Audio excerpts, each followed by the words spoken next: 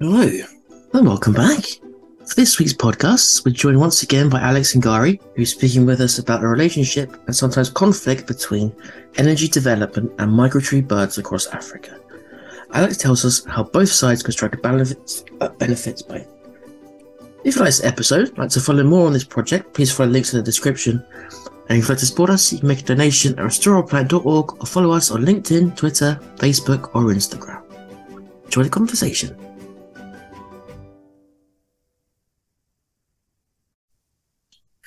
Hello and welcome back to Restore Our Planet podcast with me, your host, Jack Cole. So today I'm joined once again by Alex Ngari from BirdEyes International, who's based in Nairobi, and he's been telling us a little bit about migratory birds and his flyways program that he's the manager of and energy development across the continent. So Alex, welcome. And you start by telling us a little bit about your background and the work that you've been up to. Yeah, thank you very much, Jack, for having me again. My name is Alex Ngari. I work for BirdLife International, the Africa office based in Nairobi, Kenya. And one of the activities or one of the mandates of BirdLife International is to conserve migratory birds. They fly with the important site for migratory species in the continent. And the program is important for, of course, all the continents due to the nature of birds. And this is very important program for BirdLife because, again, BirdLife is a partnership organization having partners across the globe.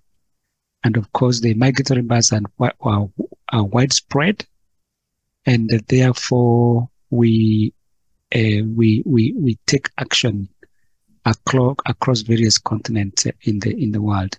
So for Africa, I am the focal point for the flyways and migratory species. Of course, migratory birds are important component of our wildlife or nature, and they are a unique, group of birds because they are the way they survive is by moving or escaping, bird seasons. You know that in the world we have two extreme seasons, which are normally manifested in a southern or northern hemisphere. We have summer and we have winter.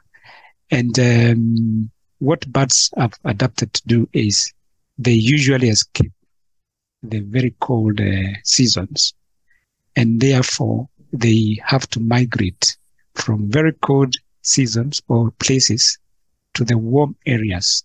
And when the warm season returns, that is the summer, they normally move to those regions. So in a way, they make cyclic movements, and they have to travel north-south twice every year. And many birds cover thousands of kilometers. Therefore, migratory birds, the flyways, the migratory corridors, constitute a very unique component of our planet. And therefore, everybody, all the organizations, all the systems need to mind migratory birds whenever they are operating. More specifically, where are those flyways and which bird species undergo the journeys? Yeah, very good question, Jack. We have different kind of birds, and these different kind of birds have different strategies to migrate from one point to another. The first group of birds which I would like to talk about is the water birds. The water birds are those birds that depend on water bodies for their survival. So you would imagine that a water bird will move from one water body to another. So their movements and their stopping sites, the sites that they utilize for their survival, are more or less predictable. You will know that a certain water bird will move from one wetland site to another. A good example is the Rift Valley Lake system in Africa, which is a system of lakes. And therefore, water birds in their migratory cycles will move from, for example, Lake Baringo to Lake Natron, then going southwards. And they would use the same route when they're going upwards to northern hemisphere. So that is one group of birds. The other group of birds are called migratory land birds. So migratory land birds have actually do not have very specific routes that they take. They move on a broad front, which means that it is very hard for you to predict where a particular bird will be at a particular point, because they are really not following any resources or very explicit resources like water bodies. They move, anyhow. Nevertheless, within the migratory land birds, we have also different categories.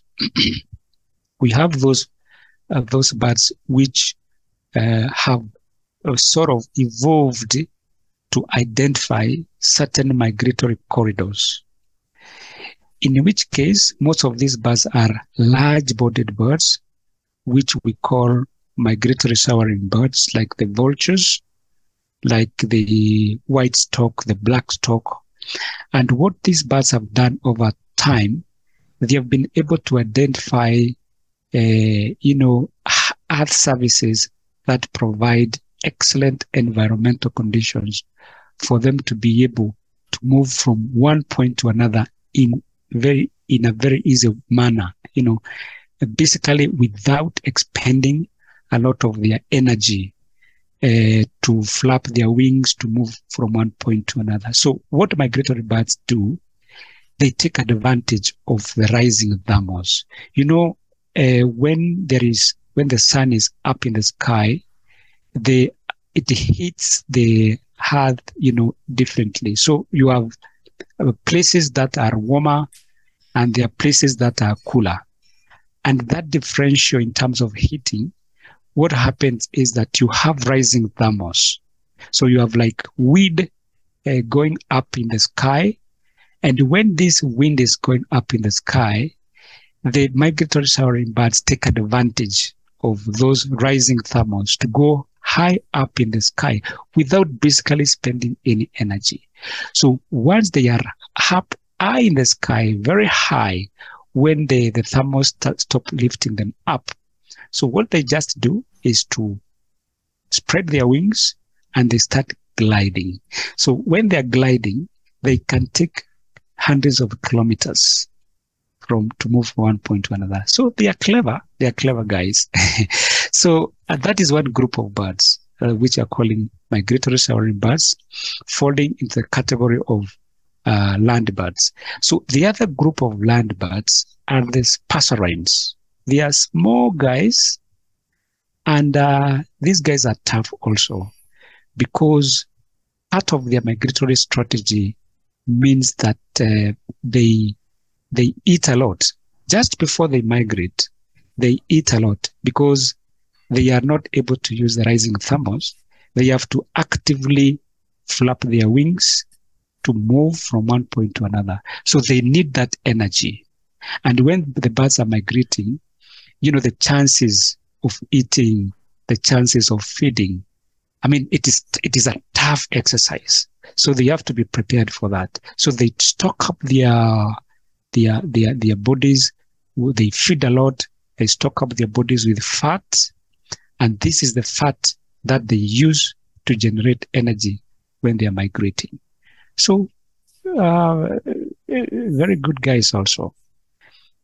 So in the category of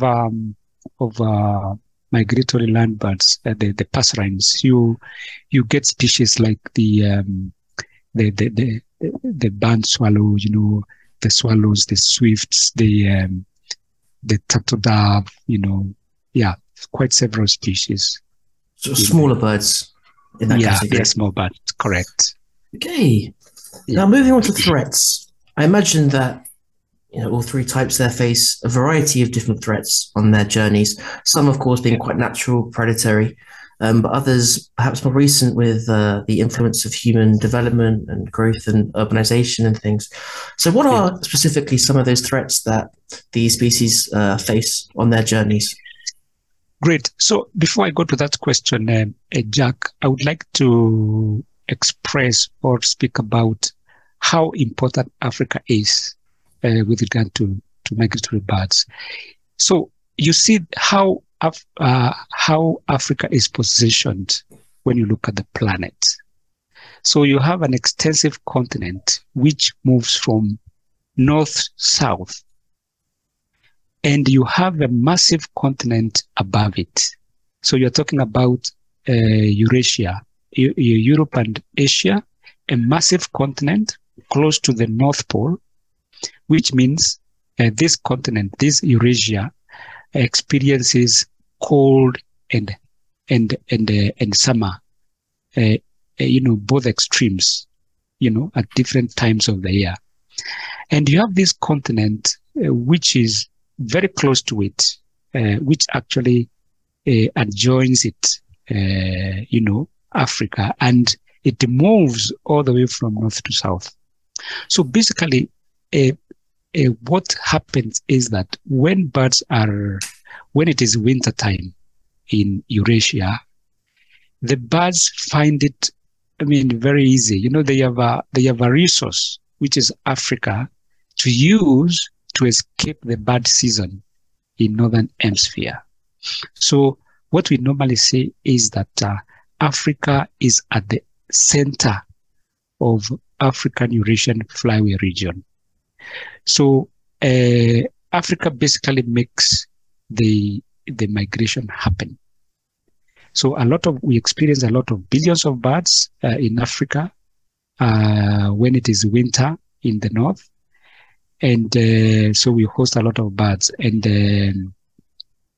Africa, of course, has good and variety of habitats. And actually, a lot of birds, or most birds, spend even 75% of their time, of their lifetime, in Africa. So really, it's a continent for which birds don't want to move out from. But birds have to do that because in the north, summer provides abundant, excellent productivity conditions, and therefore birds have to move there and take advantage of that and even breed there. So in a nutshell, that is the importance of Africa with respect to migratory species. So going to your question about threats that migratory birds are facing in Africa, there are quite a number. And that is actually why bird life is in existence.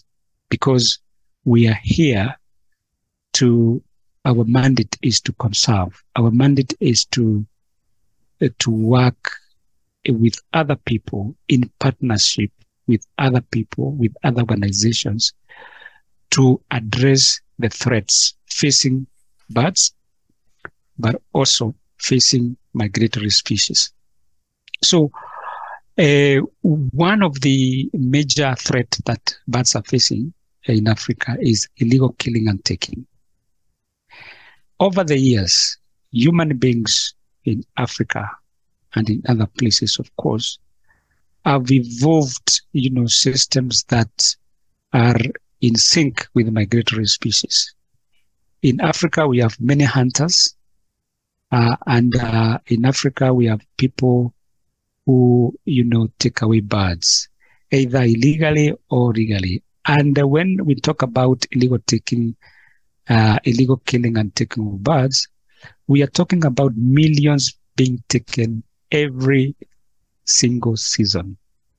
In Mediterranean, in the Mediterranean alone, the Mediterranean region, that is North Africa, we have more than 5 million birds being taken away from the world illegally. So the population of birds, or the numbers that are taken away from the world, are of course more than 5 million. So combining illegal killing and legally killed all taken birds. So that's a major threat, and BirdLife has been intervening in various ways, raising resources to combat illegal killing and taking of birds, and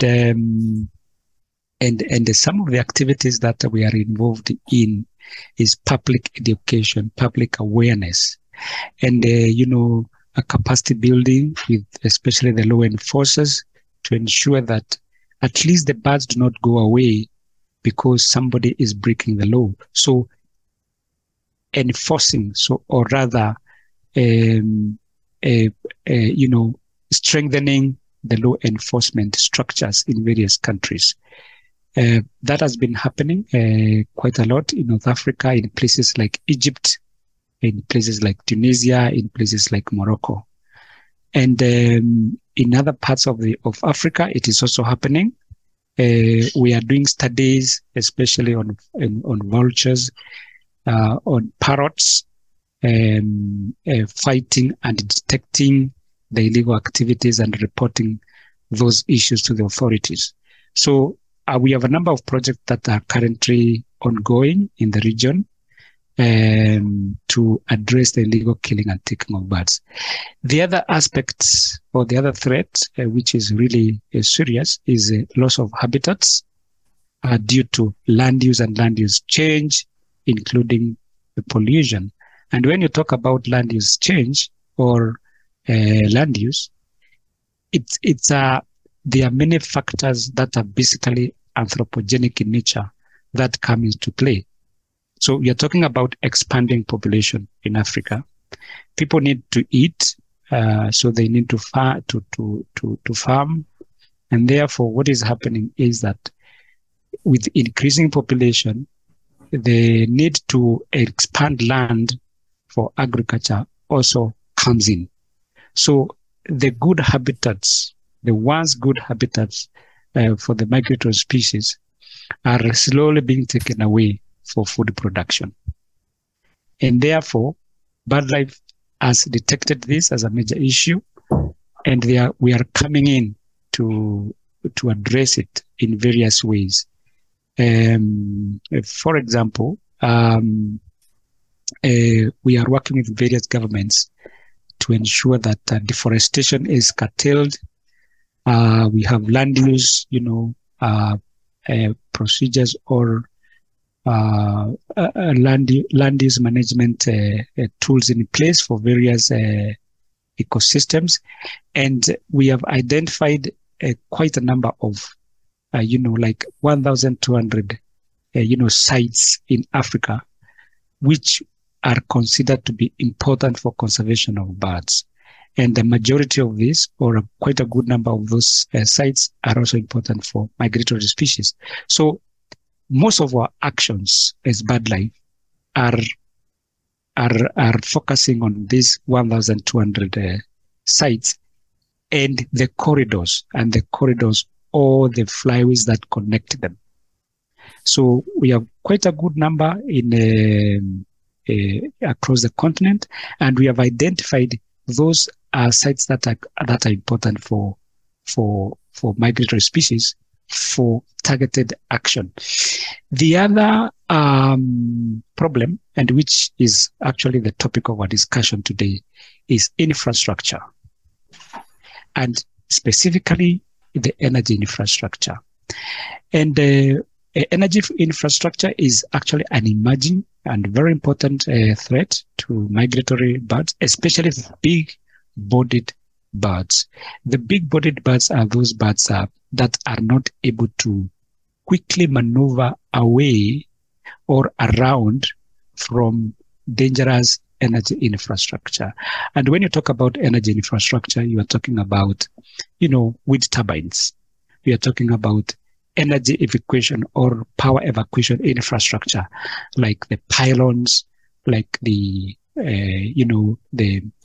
cables or the power lines.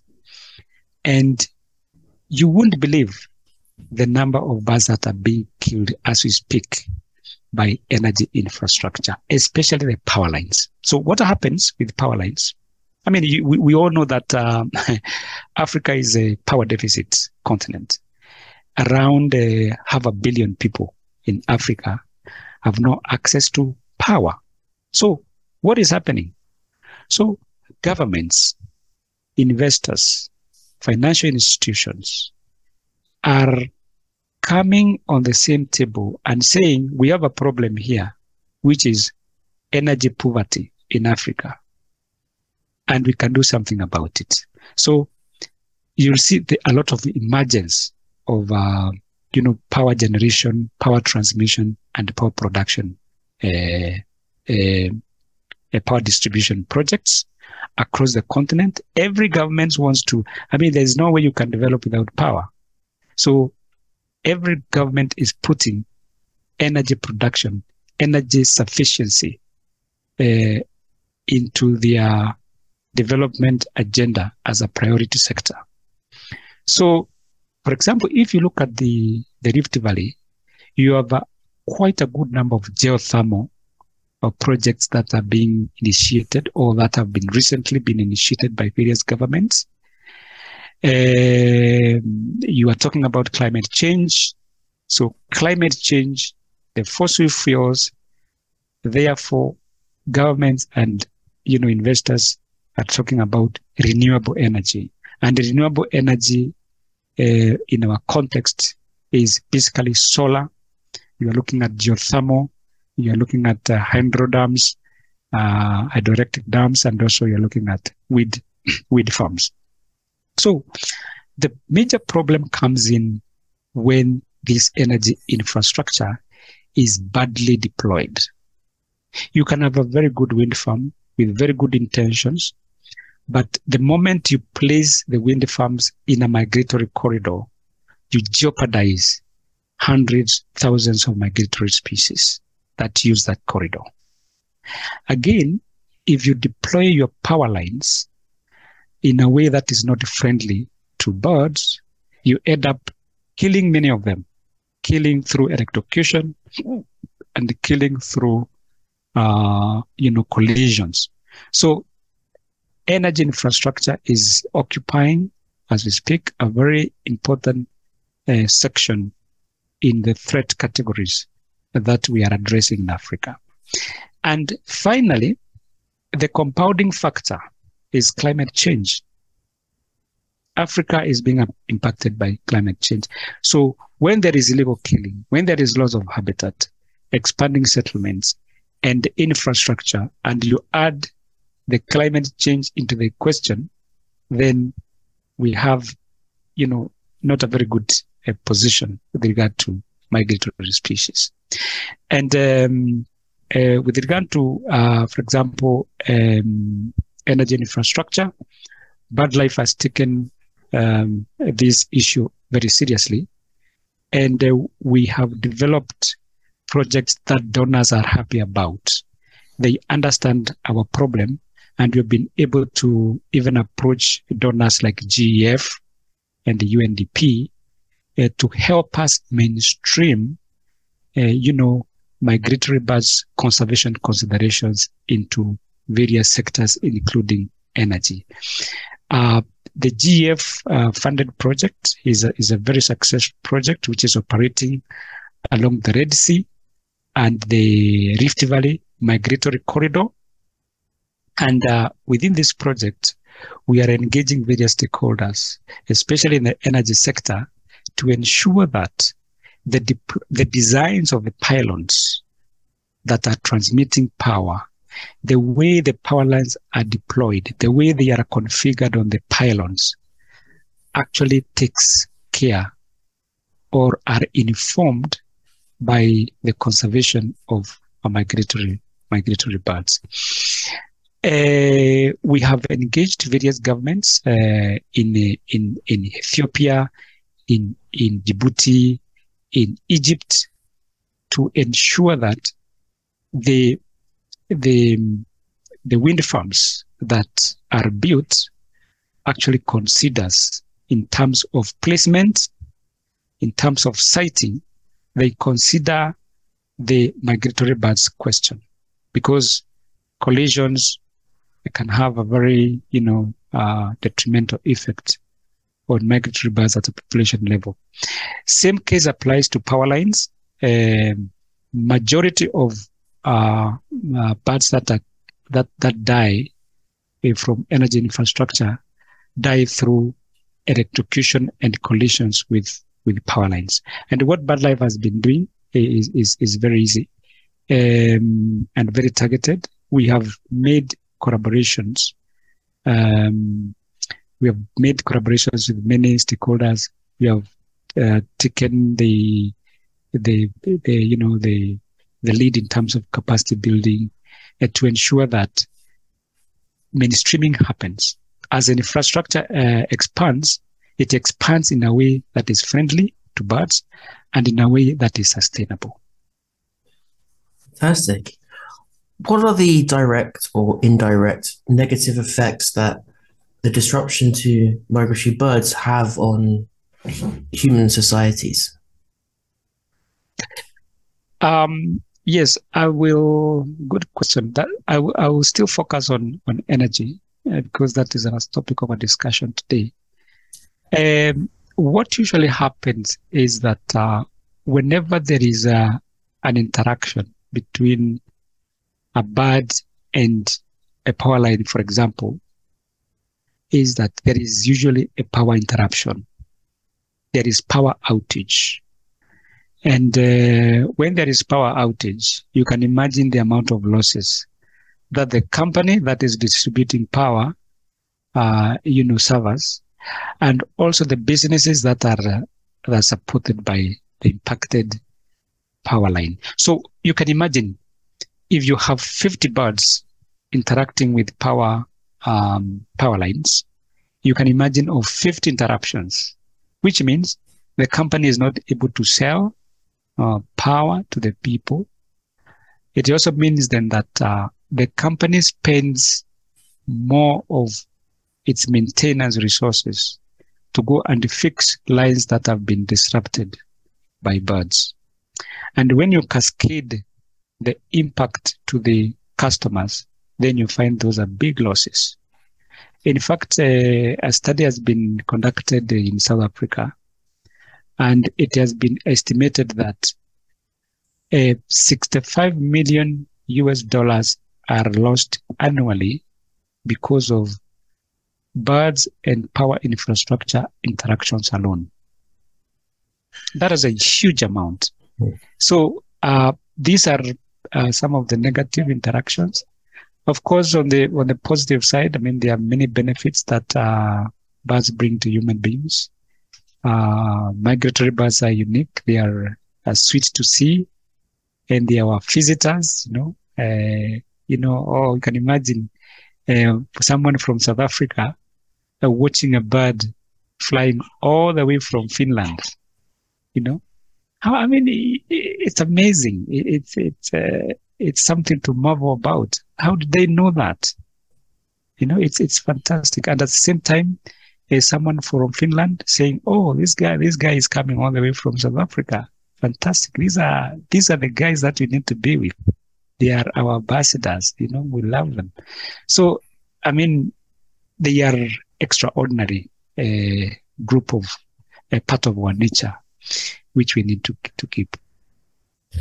So, looking into the future now, say perhaps 5 or 10 years, as the energy sector continues to grow across Africa, how are organizations like BirdLife and the collaborations you've mentioned, how are those looking to grow and expand and improve over the coming years? Yeah, great question, Jack. The position that BirdLife has taken is that we cannot do it alone. We have to collaborate with others to make it happen. We have to collaborate with every willing individual to ensure that migratory birds are conserved, because of one very simple reason.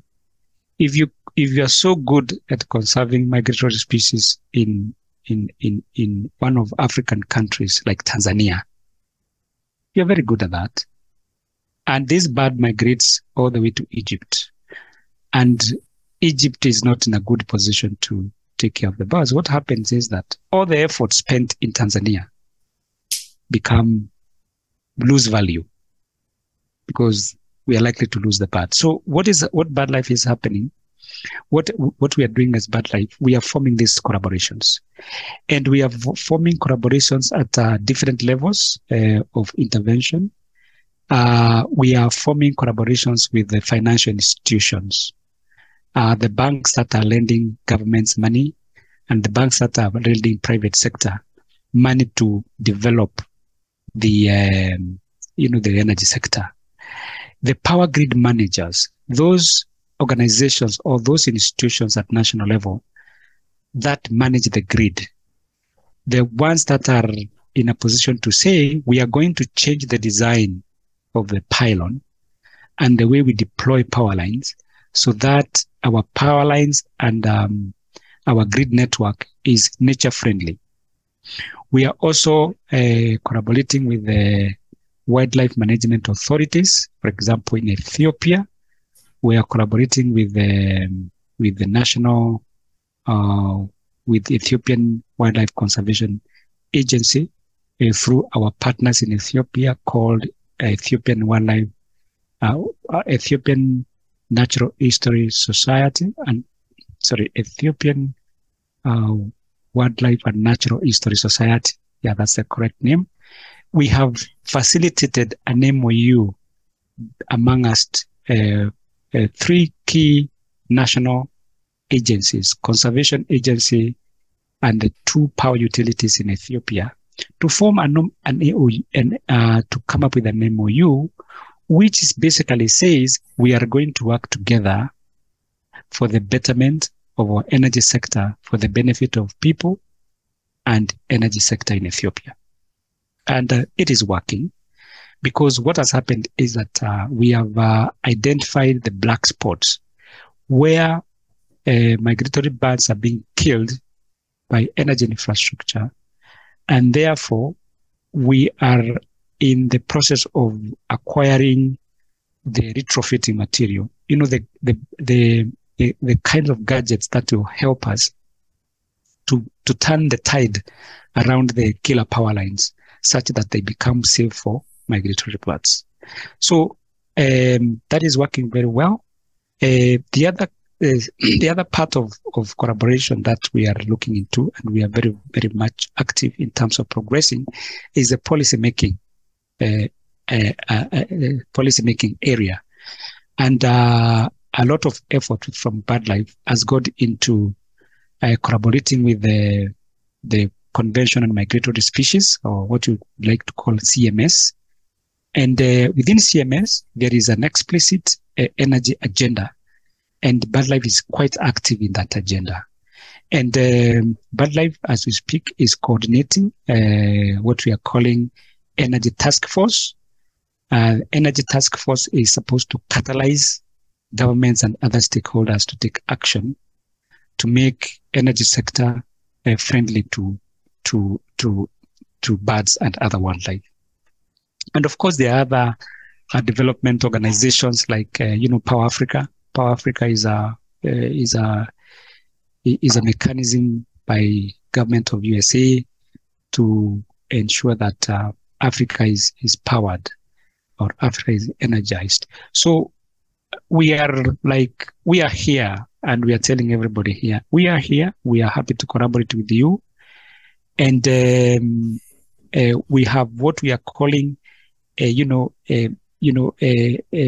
toolkit to engage in the sector, in a toolkit which ensures that BirdLife intervenes at the planning stage of power or energy projects and the programs.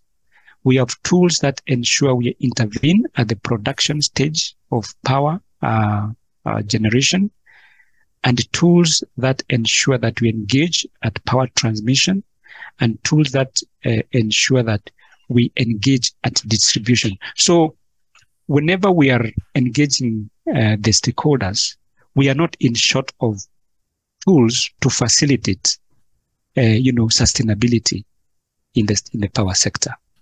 And of course, we have, capacity building materials for the stakeholders, and these tools are available for use by various stakeholders. For example, when you talk about planning, we are looking at sensitivity mapping tools, which are pioneering tools in Africa. I don't remember.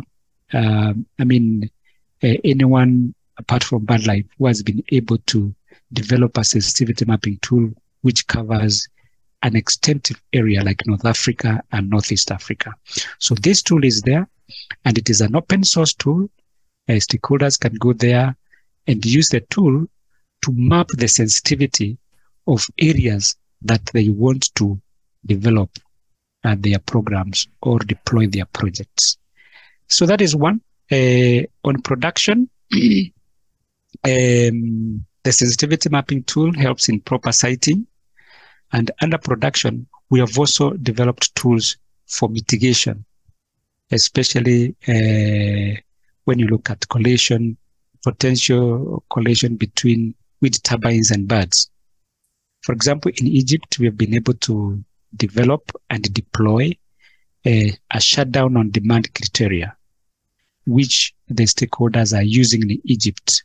And it has been really taken up very well to ensure that whenever birds are at risk of being hit by wind turbines, there is a process to shut down those, those turbines, and the risk is removed. But beyond that, there is a lot to do that is happening to enhance the collaborations and understanding between stakeholders at the national level. You remember that, that when you are doing power project or power programs, there are many stakeholders that we have to link up to. The environmental authorities, the investor, the regulator, the financial institution. So what BirdLife has been able to do, especially through the GEF UNDP project, is to bring these stakeholders together and say, there is a problem. We all need power. We all need electric power, but we do not have to produce, energize our countries and disadvantage nature. There is a way we can do our power production with at the same time conserving our birds. And we are very happy to say that we've been successful in many respects because these stakeholders have been able to listen to us. It is not easy, and we hope to spread these successes across Africa. Good. Fantastic, Alex. Good to hear the great, exciting what you're doing. And finally, so you've just celebrated World Migratory Bird Day this month. What is your parting shot, so to speak? Yeah, Reed. The World Migratory Bird Day is a day which calls all of us to actually reflect on the migratory species. How would the world be without the migratory species? Remember the white stork, the black stork, the barred ibis. How would the world be? The migratory species are part and parcel of our lives. It's part of a bigger ecosystem. But the trick is that these are birds that come and go. So the risk is that, these are birds that will come and go after all. But the reality is that the migratory species are a shared heritage. They belong to all of us. They belong to Kenya. They belong to Tanzania. They belong to Egypt. They belong to Morocco. They belong to Italy. It is a shared resource. And therefore, the World Migratory Bird Day calls upon us to reflect and how we can enjoy, how we can live with the migratory birds, harmoniously. It is a shared heritage. It is for everyone to enjoy and cherish migratory birds. And my call would be, or my call would be, I mean, let's do what we can in our little ways to think about and take action to conserve migratory species, whether at the organization level or at individual level. Let's enjoy them. Let's cherish them. Fantastic. Thank you, Alex.